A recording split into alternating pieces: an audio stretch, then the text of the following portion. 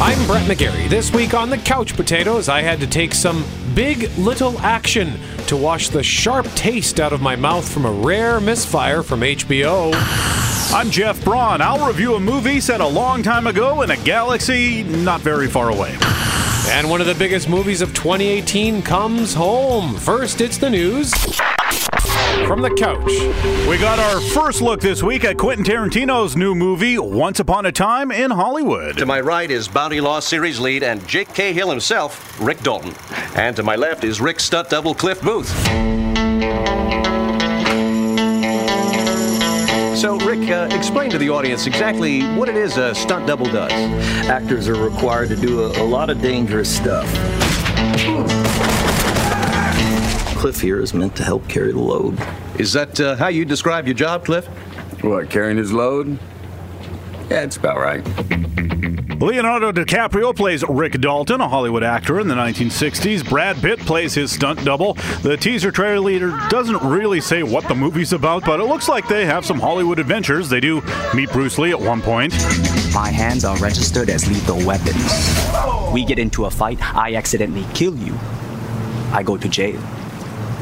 Anybody accidentally kills anybody in a fight, they go to jail. It's called manslaughter.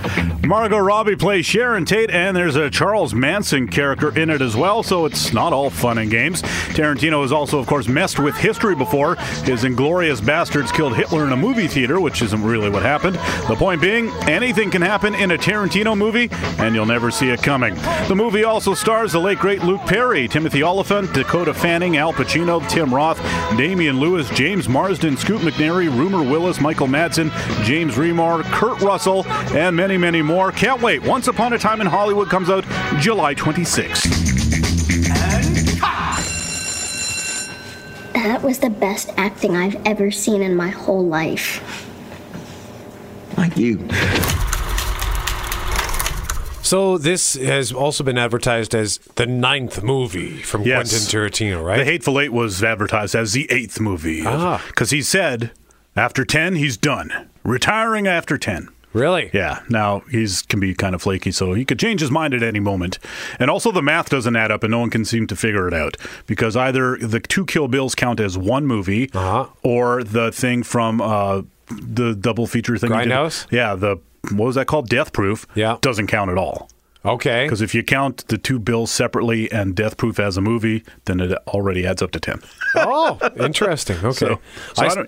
I still haven't seen Django Unchained from 2012. Really? And I haven't seen The Hateful Eight from 20... That was 2015 already? Time is going by very quickly now. Now that we're in our 40s, Brett, it's just like a snap of the finger, just like Mom and Dad said it would. Yeah, no, if you ever want to watch those, I got them. I'll lend them to you anytime. I like Django more and more. Every time I watch it, I like it more and more. That's a really good one. How many times have you seen it? Probably 5. My God. Yeah. I keep meaning to go back. I want to watch Inglourious Bastards again. Never got around to that. Although I've seen Death Proof like 5 times. Really? That one I've only ever seen once at the theater, and I didn't really like it, but I should watch it again. I actually, after I watched this trailer like 5 times yesterday, I thought, you know what? I should watch all the Tarantinos again, because those older ones I haven't seen in years. And Jackie Brown's been one of my favorite, but I haven't watched it in 10 years, That's a lot of dialogue to consume if you do it all back to back to back to back to back. And there's a lot of curse words to listen to as well. It's almost too much. Well, hey, let's go from curse words and Tarantino carnage to something a bit more family friendly. Everyone, Bonnie made a friend in class. She's already making friends. No, she literally made a new friend. I want you to meet Forky. Hi. Hello. Hi. He's a spook. Yes, yeah, I know. Disney Pixar unveiled the first trailer for Toy Story 4 this week. First off, speaking about time going by, can you believe it's been 24 years since that first one? That is crazy. 1995. That's the year I graduated high school. Now I suddenly feel terribly old. The kids people are bringing their kids to movies after being kids at the first one at this point. Yeah, for sure. Toy Story 2 arrived in 1999. The third one in 2010. That was nominated for Best Picture at the Oscars. That was a good movie. It was excellent. And now we have Toy Story 4, which sees our toys with a new child, as we saw in Toy Story 3, passing from Andy to Bonnie. And Bonnie has a new toy. As you heard, she made one. His name is Forky. She made him out of a spork. Forky is the most important toy to Bonnie right now. We all have to make sure nothing happens to him. Woody, we have a situation. I am not a toy. I was made for soup, salad, maybe chili, and then the trash. Buzz, we've got to get Forky. Affirmative. Why am I alive? You're Bonnie's toy. You are going to help create happy memories that will last for the rest of her life. Huh? What? Oh, Forky, by the way, Jeff, you'll be happy about this, voiced by Tony Hale from Arrested Development and Veep fame. Yeah. Is he still on Veep? Yep, that's coming back. When's that coming back? Next month, I think, for the final season. He's very good on that. The rest of the main cast is all back. Tom Hanks, Tim Allen, etc. Annie Potts is along for the ride as Bo Peep, a long-lost toy friend of Woody's. What are you doing here? No time to explain. Come with me. We need to get back to our kid. Aw, Sheriff Woody, always coming to the rescue. Bonnie needs Forky. Woody, who needs a kid's room when you can have all of this? Wow. Woody, aren't we going to Bonnie? Seems Bo Peep now lives at an amusement park, and Woody is questioning what kind of life he wants. These movies are always amazing. Toy Story 4 debuts June 21st. Kids lose their toys every day. I was made to help a child. I don't remember it being this hard. Woody, somebody's whispering in your ear. Everything's gonna be okay.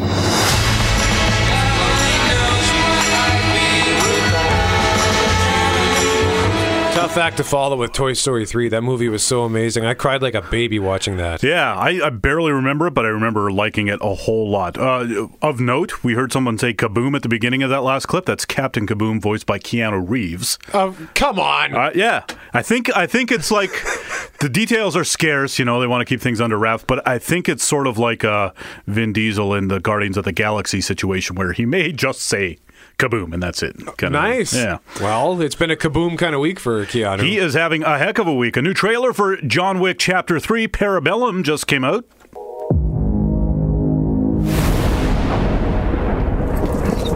You have no idea what's coming. Mr. Wick broke the rules. I trust you understand the repercussions if he survives. John Wick, excommunicado, is now in effect. You shouldn't be here. Nice suit. Good to see you too. John Wick is on the run from all the other hitmen in their little assassin universe in Chapter 3, so he seeks help from Halle Berry, who shoots him on sight and is generally not happy to see him. He also returns to the Continental, hoping that Ian McShane and Lance Reddick will help him. Our service is still off limits to me. What do you need? Guns. Lots of guns. Like the other two John Wicks, this story in this I'm sure will be secondary to the action. We paid for funny, badass kills and headshots. The second trailer shows a lot more than the first trailer. I hope they're saving some for the movie. You sometimes get into that thing where they just put too much into the trailers. John Wick Chapter 3, Parabellum blasts its way into theaters May 17th. All of this for what? Because of a puppy? Wasn't just a puppy.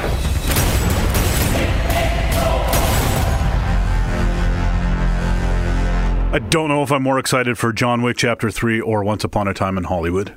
I would have guessed John Wick Chapter 3. I think so too. But it's going to be, the third of the same. And with Tarantino, there's a bit of a wild card. You really don't know what you're getting into, which is always exciting. Yeah, I haven't even watched the trailer yet for that Tarantino thing. I should probably get around to it. It's weird. And it doesn't... You have no idea what the movie's going to be about with it. So either way, two great movies coming this summer. And I can't believe I'm saying this, but there was news this week about Bill and Ted's Excellent Adventure. Socrates. Hey, we know that name. Yeah. Hey, look him up. Oh, it's under Socrates. Oh, yeah. Socrates. when I was cutting this clip this morning, I was like, oh, so that's why I say Socrates every single time I see the word Socrates. Really? Yeah. You got it from Bill and Ted? Yeah, and I totally forgot about it. But I do that, so it must be because I watched this when I was an impressionable 13-year-old boy. Anyways, Keanu Reeves back for this one too, and Alex Winter got together. They posted a video on social media this week announcing that Bill and Ted 3, called Bill and Ted Face the Music, will start filming this summer. Hi, I'm Alex Winter. And I'm Keanu Reeves. And together, we are Wild Stallions. And we are here at the Hollywood Bowl, where we'll never play. Never play. Oh. But we're here to announce something. Yes. We want to say thank you to you, the fans. We do. Because it looks like we might actually, hopefully, make a movie this summer. Bill and Ted 3. Face the Music. Yes. And it is all because of you guys, and so we owe you a huge debt of gratitude, and we wanted to say thank you. Thank you. And be excellent. Be excellent. The first Bill and Ted came out in 1989. It's a story of two stoner high school kids who find a time machine and meet characters from the history books in order to pass their history test. Made $40 million on a $10 million budget. Not bad.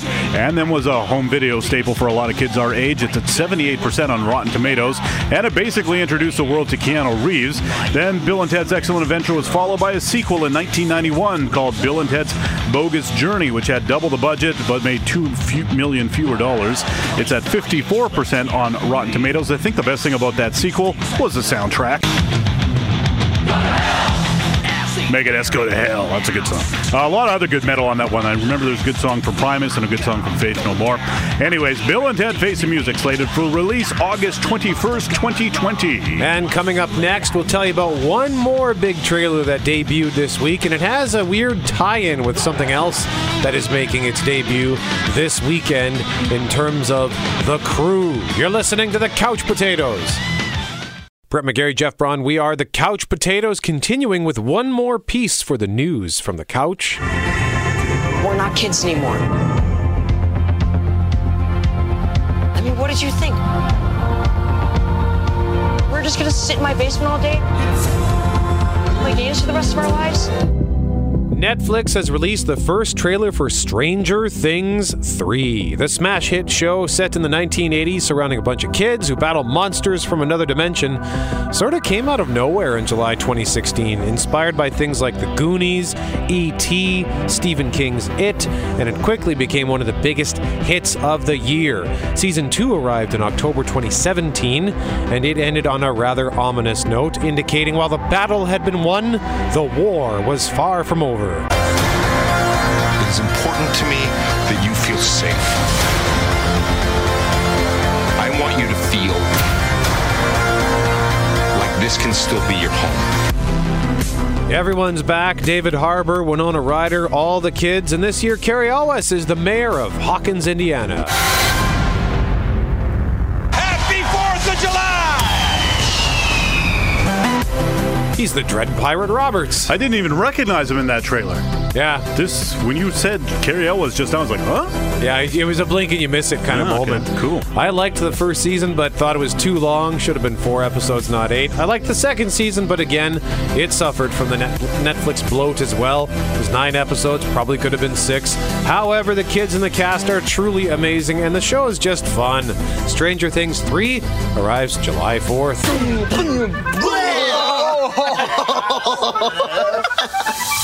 How many children are you friends with?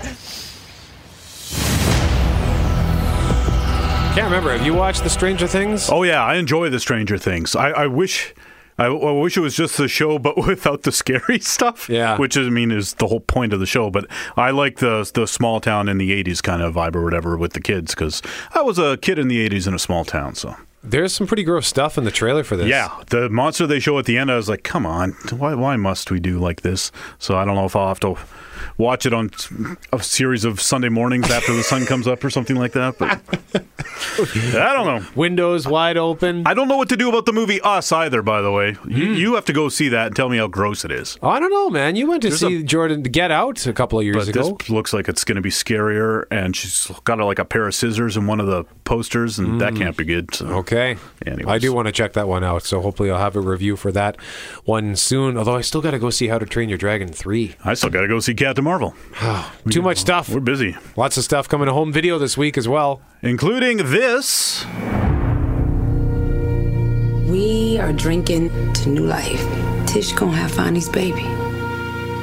I hope it's a boy. Come on over here, daughter. You're a good girl, and I'm proud of you. Don't you ever forget it. And who's gonna be responsible for this baby? The father and the mother. I don't hold you in my arms. I gotta hold our baby in my arms. We'll find a way. If Beale Street Could Talk from Barry Jenkins, who made a Moonlight a couple years ago, this thing sort of got shafted at the Oscars. It should have been a Best Picture contender, but Regina King did win Best Supporting Actress, and I highly, highly recommend If Beale Street Could Talk. That's coming to Blu-ray and DVD on Tuesday, as is Aquaman, one of the better Warner Brothers or DCEU. Is that right? What do we call it? Yeah. It helps if I turn my microphone on, but here, let me stop that and do this. Man, you cannot marry a woman without gills. You're from two different worlds. Oh, I've wasted my life. Nice. Hard to talk about Aquaman without playing that classic Simpsons clip. And it's not a waste of life to watch Aquaman. We both really enjoyed that one. Yeah, I thought it too was way too long. And the Honest trailers just released, I think, this week on YouTube. And it points out all of the ridiculous things about the movie. And it's so bang on. I remember watching it thinking, there is just too much in this movie. It was so weird. But it was fun, and it had some really innovative action. So I will happily watch it again. Warner Brothers sent us a Blu-ray for that, so we'll check that out. Yeah, I thought it was kind of silly, but I enjoyed it the whole time. But there's just so much stuff, and it's like, oh my God, we're going to another brand new place to meet another whole race of undersea creatures. Crazy.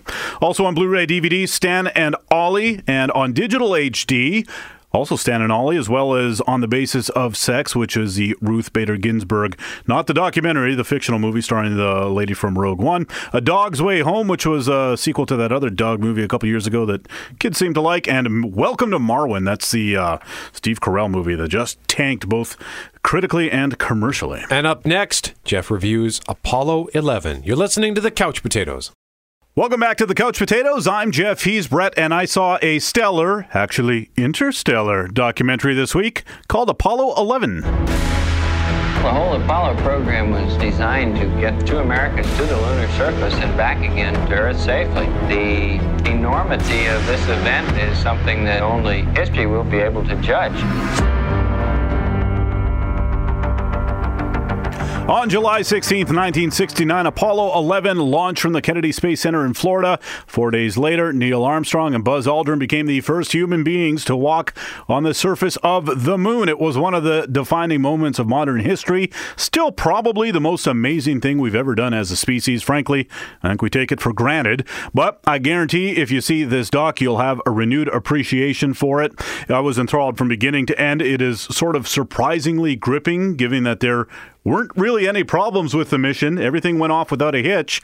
The director, Todd Douglas Miller, took all of this old archived footage from NASA, film and audio, cut it all together to tell the story of the mission, and that's the hook. He only uses the archival footage. There are not interviews tying things together. There isn't even any narration. The closest thing he comes to in that regard is a little bit of Walter Cronkite at the beginning, setting the scene prior to the launch with news footage. And once the launch takes place, all the audio and video is exclusively from either on the spacecraft or in the main room at Mission Control in Houston. In that regard, there's some sort of grainy sounding audio, but they cleaned it up really well, and by and large, you can easily hear what they're all saying. To NASA's credit, they did a great job documenting everything. Now, why so much of this footage hasn't seen the light of day for 50 years is another story. I imagine much of it was simply classified through the Cold War, so nobody could see it. And by the time it wasn't classified, NASA was onto shuttles and the space station, and they probably simply just didn't have a necessary reason to dredge it up. They are a group that looks to the future, of course, not the past. But now Miller's done all the dirty work for them, all the legwork. He's cleaned up the footage and organized it, and the result is amazing. There's even footage from the surface of the moon that's not been seen before, I don't think. Certainly not in this sort of condition. A lot of the audio can be sort of techno babble, but Miller throws up these little animations, just these little simple line drawings and stuff from time to time, explaining the different maneuvers that the ships involved are making, burning the engines for this reason or that, the docking procedure, the Eagle landing on the surface of the moon and then taking off again. It's not all technobabble, though. There's a couple of laughs, even. The biggest coming when Buzz Aldrin descends from the Eagle to join Armstrong on the moon. He says, "I'll try not to lock the door behind me," because they'd have been hooped something fierce if he did. Yeah. Not that there would be a lock on that door, I can't imagine. It was funny.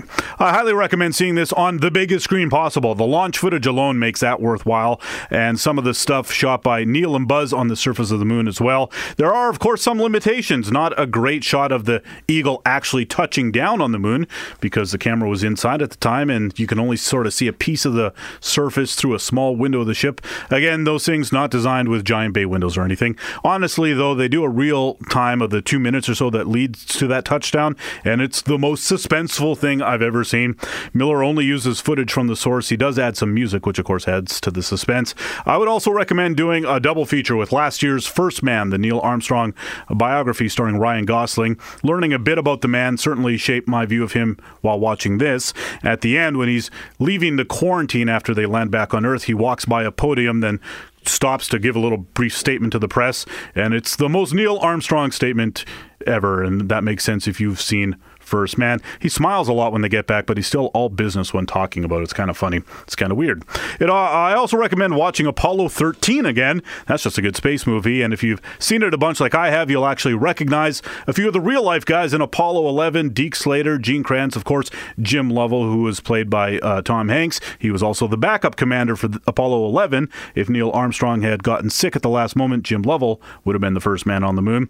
In short, though, it's an astounding documentary. It's now probably the definitive telling of the mission. I look forward to picking up the Blu-ray when it comes out. For now, though, if it is playing near you, go see it. If it's on a big screen, if they do like one showing of an IMAX in the afternoon or something, go to that. And because it's so good, I must bestow upon it the Couch Potato's highest honor. Oh my. 5 couch cushions out of 5, also known as...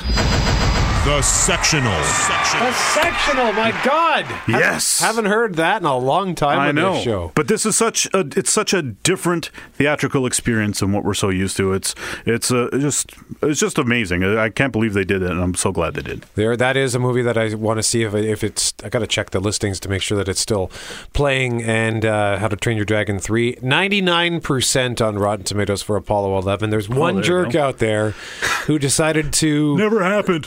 Fascinating shots of hundreds of scientists glued to rows of video terminals and switchboards are reduced to mere wallpaper. The work at hand remains a mystery, so says Richard Brody from the New Yorker. What did he think they were going to explain space travel to a mass audience of Joe Schmoes? How we'd never understand what they're talking about? I don't know, but watch for this movie to be in the mix come Oscar time. I know documentary isn't a category that we tend to make a big deal about, but if this doesn't make it, then there's going to be some raised eyebrows, much like last year, how that Mr. Rogers documentary, Which Would Be My Neighbor, didn't get nominated. Which is insane. Yeah, it was good, and it should have been in the mix, but it was not. This one, likely, so far, the front runner for that category.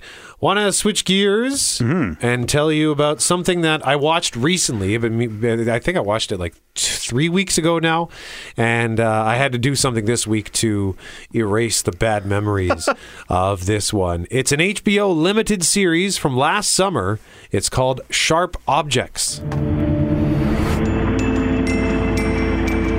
here for the paper, that's all. But I can tell you love dead girls. You were never sweet. How dare you harass good people? Go report somewhere else. This is a crime about power. For someone who feels powerless. What makes you say that? People are getting nervous. You're hiding something. My demons are not remotely tackled.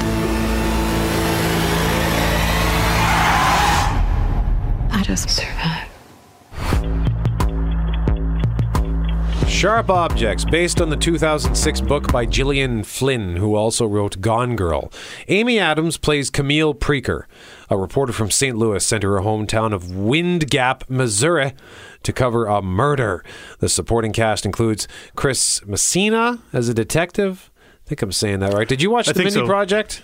I watched part of it. I know who that guy is. Yeah. Okay, so weird seeing him in a serious role because I knew him primarily from The Mindy Project, which was a comedy. I think he was also on The Newsroom. Oh, yeah? Okay. Well, he's great in serious stuff. I've never seen him in a serious role. The best part of the cast, though, is Patricia Clarkson as Camille's mother, Adora, who is just a vile character. I hated her so much. Like, I don't know if I've ever hated a character as much as this. I probably have, but not in recent memory. Clarkson's just so perfect in this role. Rich, small-town royalty, sits on a high horse, pretends to love everyone, but she's actually mean and hateful, and I hate her!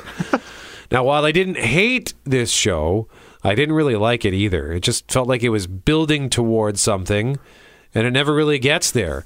It's beautifully shot, beautifully edited, lots of these little sort of brief flashbacks, really quick cuts. It's quite artsy-fartsy, to put it plain. It's super artsy-fartsy, and that's a nice change of pace from your typical murder mystery show. But it's bleak and depressing, not necessarily bad, but it's kind of boring and slow. That's bad. Oh, and I hated the ending. That's not good. There's a thing the show is over for all intents and purposes, but then they throw something into the credits. And it's almost like a throwaway, but it changes everything. Ugh. And it just, I didn't like it. It turned me off. Most shows are about the journey, but if it's a murder mystery show, then they gotta stick the landing. Yeah, and they just kind of throw it in as this afterthought, and it's meant to make you go, what? Oh my God! But it just annoyed me so much, and I think it just annoyed me because that was the climax that they should have built towards, but instead it's just this gotcha moment, and it made me mad. Now, Sharp Objects, I think they were trying to sort of recapture the magic that they caught when they got Lightning in a Bottle in 2017 when they had Big Little Lies.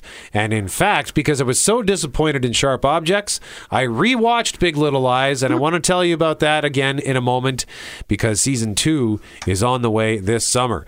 You are listening to The Couch Potatoes. Brett McGarry, Jeff Brun, we are The Couch Potatoes. Just finished telling you how I watched HBO's Sharp Objects. I watched it on demand. If you subscribe to HBO or Crave TV, then you'll have access to it. And I got caught up on that because I meant to watch it, never got around to it. Limited series, 8 episodes. And I was disappointed in it. It's good-ish, but I was personally very angry at the ending. And overall, I just thought it was kind of a dud. It had good parts, but generally speaking, it did not work for me. Now, Sharp Objects was kind of the like-minded follow-up to 2017's smash hit award winner from HBO, Big Little Lies. Everybody wants to prove who's the richest. We're talking about viciously competitive people. And at the root of it was Madeline. Exactly how psychotic do you think I am? He's a lot younger than her. Celeste. She must be pretty, So bad. We are so bad. Jane just didn't fit here. Thought it was nice for the nannies to get to know each other. Jane is not a nanny. Kind of like a dirty old Prius parked outside of Barney's. She's a mom. She's young. Like you used to be. Now, Big Little Lies debuted, I believe it was February 2017, based on a book from 2014 by Leanne Moriarty. Oh my God. She's the bad guy. She's the bad guy, of course. Sherlock Holmes. She did it. But so I didn't watch that until like January of 2018, I think. Yeah. And when I watched it, I loved it. 7 episodes, an amazing cast. Nicole Kidman, Reese Witherspoon, Zoe Kravitz, Shailene Woodley, Laura Dern is in this. And Adam Scott. Adam Scott is in it. Alexander Skarsgård. Right. Did I get that right? I always get the Skarsgårds mixed up. It's the son, not the dad. Yeah. And there's a third one. Yeah, I think there's 3 Skarsgård brothers. There's at least 2 of them. Plus Stellan, the dad. Yeah. One of them's on the show Vikings that I like. One of them was on True Blood, and one of them's in It. So the guy from True Blood. Okay. That's right. So True Blood is the guy in this one. Okay. It was in the Stephen King show. What was the name of that? The name of the town, Castle Rock. Thank you. And then the other Skarsgård is Floki in Vikings. I had no idea he was a Skarsgård. Anyway, so True Blood is in this one. Awesome cast. And this one, it's a mystery as well. It's a murder mystery, but it's just so good. It's funny. It's sharp. It's also artsy-fartsy. Amazing music, beautiful setting. It's set in Monterey, California. It's perfect. It is so good. It is excellent television. So if you ever find yourself thinking, I want to watch a limited series on HBO, do not watch Sharp Objects. Watch Big Little Lies. And I guess it's technically not limited because it's based on the book, but it was so successful, went on to win a pile of awards, including at the Emmys, that they made a second season, and Meryl Streep is going to be in second season. Is going to be in the second season. As if it didn't have enough star power, they have the queen of Hollywood. I was sort of on the fence on that, so I think it's at the top of my list now. I'm definitely going to watch that first season before the second season comes out. And I have been worried that I've been missing out by not watching Sharp Objects, and I'm glad I don't have to watch that. No, don't bother. Don't bother, but you're definitely missing out by not watching Big Little Lies. And like I said, it's only 7 episodes, so it'll go with your binging skill. You'll do that in a Sunday afternoon. Okay, also new on Netflix right now. It's out this weekend. A movie I'm very excited about. It could have happened to anybody, but it didn't. It happened to us.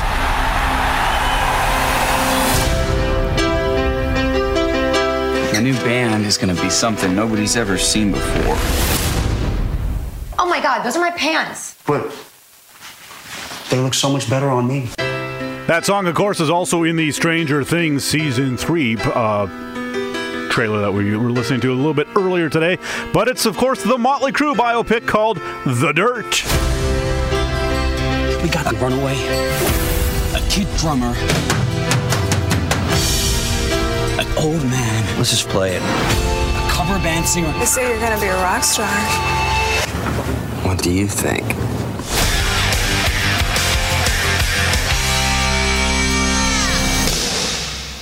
Holy. The book, The Dirt, Confessions of the World's Most Notorious Rock Band, was published in 2001, and pretty much ever since then, Motley Crue has been trying to turn it into a movie. As far back as 2006, Paramount was set to make the movie with Larry Charles of Seinfeld, Entourage, and Borat fame set to direct. Things stalled out there. Nothing really got off the ground again until 6 years ago when Jeff Tremaine became involved to direct, but it still got stuck in development hell until 2017 when Netflix bought the rights. Ramsay Bolton of Game of Thrones plays the guitar player Mick Mars. Everyone else in the band is played by an unknown. Frankly, it's probably terrible, but Motley Crue fans are excited. I'm among them. Motley Crue was my first favorite band, if that makes sense. Also, first concert I saw when I was 14. So if you're into the Crue at all, head over to Netflix and catch The Dirt.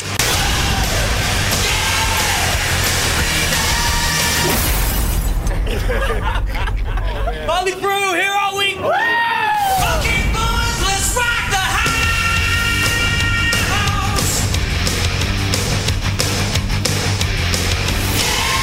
Apparently, it's only 90 minutes long, too. Oh. So it won't take a lot of biopics go really long, but I guess I think it's like that's the same thing happens to them over and over again with sex, drugs, and rock and roll, so it doesn't need to be that long. Before we get out of here, Jeff, I got to ask you, because I'm on Rotten Tomatoes right now. I wanted to see how Us is doing this weekend. 96%, the new Jordan Peele movie. Cruel Intentions is on this list for movies opening this week. Not some remake, but like the original. I'm sick of sleeping with these insipid Manhattan debutantes. Nothing shocks them anymore. But you can relax. I have a mission for you. Reese Witherspoon. Yeah. And Ryan Phillippe and Sarah, what's her name? Michelle Gellar. I think Reese Witherspoon has a lot of behind-the-scenes clout that we don't know about. Isn't it? It's the 20th or 25th anniversary. 20th. 20th, and I guess it's just a 1 week only. They're putting it back in theaters, see if anyone will go bite. I never saw it. Did you see it? I saw it a long time ago. Quite enjoyed it. Yeah. I don't know if it would hold up now, but I'd be curious to go back. It's weird that they think there's an audience, a theater audience for it. I guess for 1 week only, it's kind of a novelty thing. Yeah, why not? And in fact, next week we'll tell you about a movie that's making its way back into theaters, and I am super pumped about it. It's my favorite movie. That's all, and it's Keanu Reeves. That's all the time we've got. I'm Brady's Jeff. We are the Couch Potatoes. Remember, if it requires getting up off the couch, don't bother.